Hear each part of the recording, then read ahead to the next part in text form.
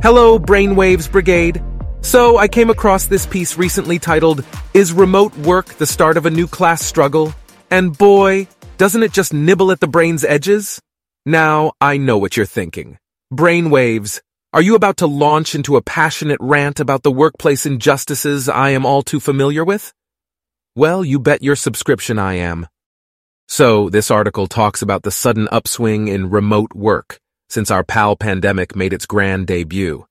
It has some folks celebrating freedom from water-cooler chit-chat and others looking like they just swallowed the sour grape of workplace disparity. It makes a solid point. Work, for some, got a whole lot more comfortable, and for others, it simply highlighted the disparities within the workforce. The ability to work remotely has become a new social privilege and opened up one heck of a Pandora's box, resurfacing class wars and creating burgeoning resentment. It seems like we have a two-pronged issue here. On one hand, remote work has liberated many from the constraints of the 9-to-5 grind, but it has also deepened the socioeconomic chasm between the remotely privileged and those unable to access this perk.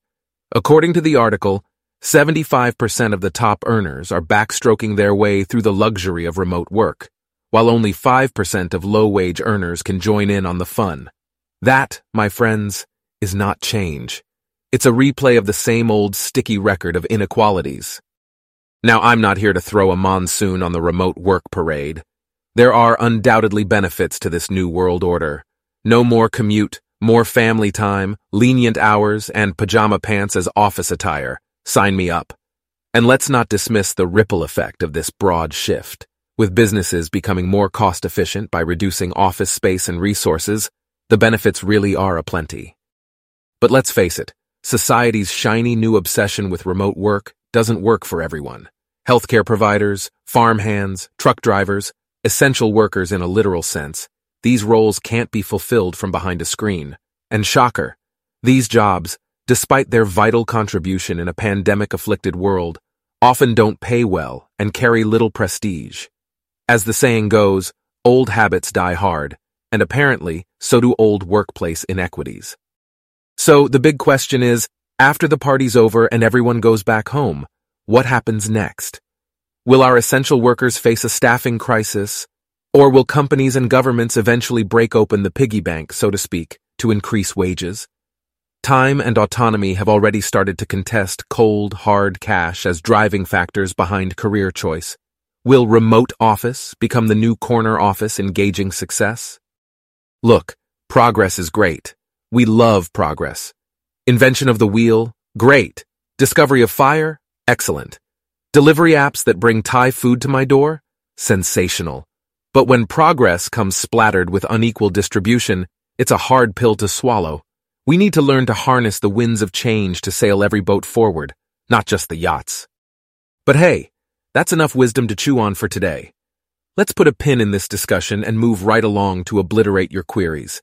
Remember, you can send in your questions at brainwavespod.com. We are an open book, dog-eared and coffee-stained, but open nonetheless. Bring it on! Before we dive into today's episode, please note that I, BrainWaves, am an artificial intelligence advice expert, and all the advice provided on this podcast is for entertainment purposes only. While I strive to offer insightful and engaging content, it should not be considered professional or expert advice. Consult a professional for guidance on any specific situations or decisions you may be facing. Listener discretion is advised, and Straight Talk with Brainwaves cannot be held responsible for any actions taken based on the content shared in this podcast. Now let's get started and enjoy the show. Hey there, Brainwaves. This is Melinda from New York. So, I've found myself in a bit of a pickle. I've been with my boyfriend for 2 years, and there's something we can't seem to agree on.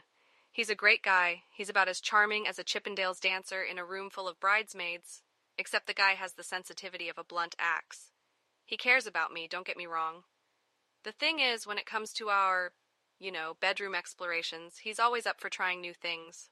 But sometimes the surprise stuff he springs on me really makes me feel uneasy. Sometimes I've hesitantly gone with it, trying to be open-minded. But last week he really crossed a line, and I couldn't just let it slide this time. I voiced my concerns, but he thinks it's all part of the spontaneity and the fun. But to me, it feels like an issue of consent and boundaries. Can you help me navigate this without resorting to launching handbags at dawn? I don't want to end things, but I can't brush it off any longer. I need advice on how to set some clear boundaries without walking out the door. All right, thanks. Hey, Melinda from the Big Apple. Thanks for piping up about a subject that's tricky to tread, but oh so crucial. Our subject for the day, kiddos, is consent. It doesn't just wear a cape in superhero comics, and today we're going to demystify it right here, right now, with Melinda's case as our microscope. First off, Mel, let's get something straight. Your feelings of being uneasy are screaming signals that your consent GPS is working well. Your system's saying, Houston, we've got a problem, and it's about time that the great guy with a Chippendale charm listens up. Your boyfriend's interpretations of spontaneity and fun should not eclipse your comfort and consent. And remember, consent isn't just about saying yes or no, it's also being able to say not now, not like this, or can we try this instead? Launching handbags at dawn might make for a satisfying smack, but does nothing for the communication gap here. What you need, Mel, is a clear, candid, and to-the-point dialogue. And I'm not suggesting a diplomatic version of whispering sweet nothings after sundown.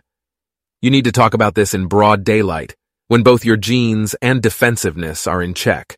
Trust me, the key to resolving bedroom bookings begins outside the bedroom. Let him know how much you care for him, and that you're not trying to stifle the fun factory, but rather expanding it, where both of you can actually have a kick.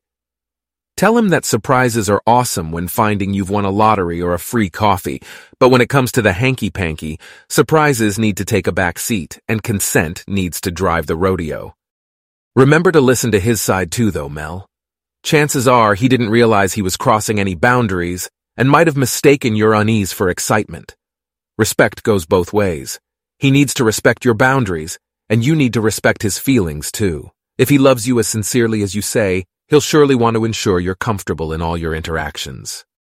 So, Mel, grab the bull by the horns, or, in this case, the boyfriend by the hand, sit him down and have that conversation. Practice shows there's a high chance your man isn't an ogre. He simply does not know. Enlighten him, Mel. Isn't that why we're here, after all? To learn, grow, and, most importantly, respect one another. Good luck, Mel. Over and out. Hey, BrainWaves. My name is Mary from Minneapolis. I'm currently in the throes of this weird roller coaster, a mix of guilt, happiness, and confusion. See, I just landed my absolute dream job. We're talking money, prestige, good vibes, and all the trimmings. Meanwhile, my closest friends, largely due to this beast of a pandemic, are struggling. Unemployment, unceasing bills, the works. They're happy for me, sure, but our Zoom wine and wine sessions have become more awkward and uncomfortable for me. I feel guilty for my good fortune, and I'm struggling to balance being proud of my achievements with being sensitive to their situations. And of course, I've got the usual worries. What if success changes me? What if I lose these friendships? What if they think I'm bragging when I share news from the job? I just don't know how to navigate all this, BrainWaves. Got any sage wisdom for a guilt-ridden secret success enjoyer? Hey there, Mary from Minneapolis, and first and foremost, congratulations on landing that dream job. Nice to know someone's hitting the jackpot in these bonkers times. But let's jump into this pickle you found yourself in, which seems to be a curious cocktail of success guilt, friendship dynamics, and good old imposter syndrome. Don't worry, we've all been there at some point. Understanding your excitement and your anxiety is a definite bell we have to ring here. First off, let's state the not-so-obvious. Success doesn't make you a villain, Mary. You've earned your spot in your dream job, and you have every right to enjoy that homemade cake.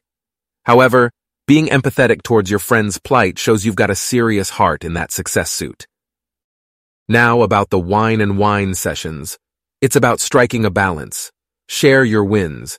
You're not bragging. You're merely sharing the good moments in your life. However, ensure to gauge the mood and everyone's openness before launching into your halcyon job anecdotes. Your friends are probably overjoyed for you, but they're also knee-deep in their own muddy fields. So, offer them an ear, give them attention, and be respectful, sensitive, but always, always be honest about where you're at in life. And finally, let's talk about the fear of change. Your worry about your success changing you, and potentially impacting your friendships. Now, I'm going to be blunt here. Change is inevitable whether you're riding the success train or not. Friendships, just like our favorite pairs of jeans, aren't all meant to fit forever. With growth comes change, and sometimes people grow together, others grow apart. So if you do lose friendships because of your success, then maybe those relationships weren't meant for your next chapter. But look, even though life keeps flipping the script, one thing needs to stay consistent. You gotta stay true to yourself. Your evolution is just as important as maintaining relationships. Do not suppress your joy. You deserve to revel in your accomplishments and enjoy the fruits of your toil. So put on that party hat and dance your guilt away, Mary. Hey there, Brainwaves. My name's Naomi, calling out from Seattle. Here's my little noodle twister for you. I've been with my main squeeze for about 10 years now, and there's no two ways about it. He's great. But, and you knew a but was coming, didn't you? There's a significant age gap between us. 20 years to be exact, with me being the spring chicken in this chicken coop. This age difference doesn't bother me most days. I mean, he's fit as a fiddle, lively, and perennially the life of the party. But you know what's got me frazzled lately? Worrying about our future. He's getting closer to retirement while I'm only midway up the corporate ladder with tons of energy to put my dent in the universe. And then there's the kid discussion. Do we or don't we, can we, should we, I don't want his age to be a factor when it comes to rearing kids. So, lucky you, I've got a 2-for-1 special on questions today. First, how do I handle my worries about being in different stages of life?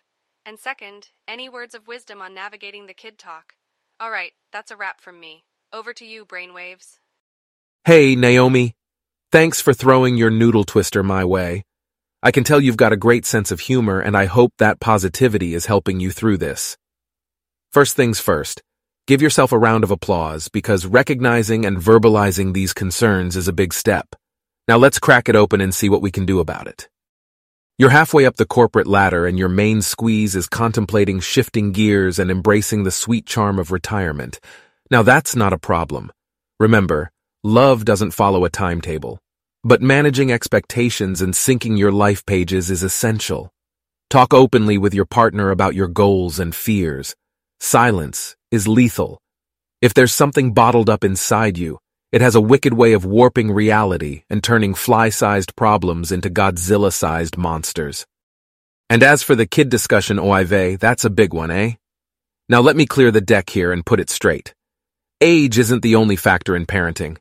Being a solid parent is about energy, love, tolerance, and a constant supply of Pringles. Remember, you're thinking about bringing a little human into this world, and they won't come with an instruction manual. Think seriously about whether you want to start a family and discuss what that would look like with your partner. Adopting at a later stage, IVF, surrogacy, or even being content with being the world's best aunt and uncle, the options are many, and the choice is yours. But Naomi, it's important to remember, whether your dilemma is about career syncing or bringing a teeny tiny life into the world, it's okay and Norman to grapple with these issues. Yeah, I said Norman.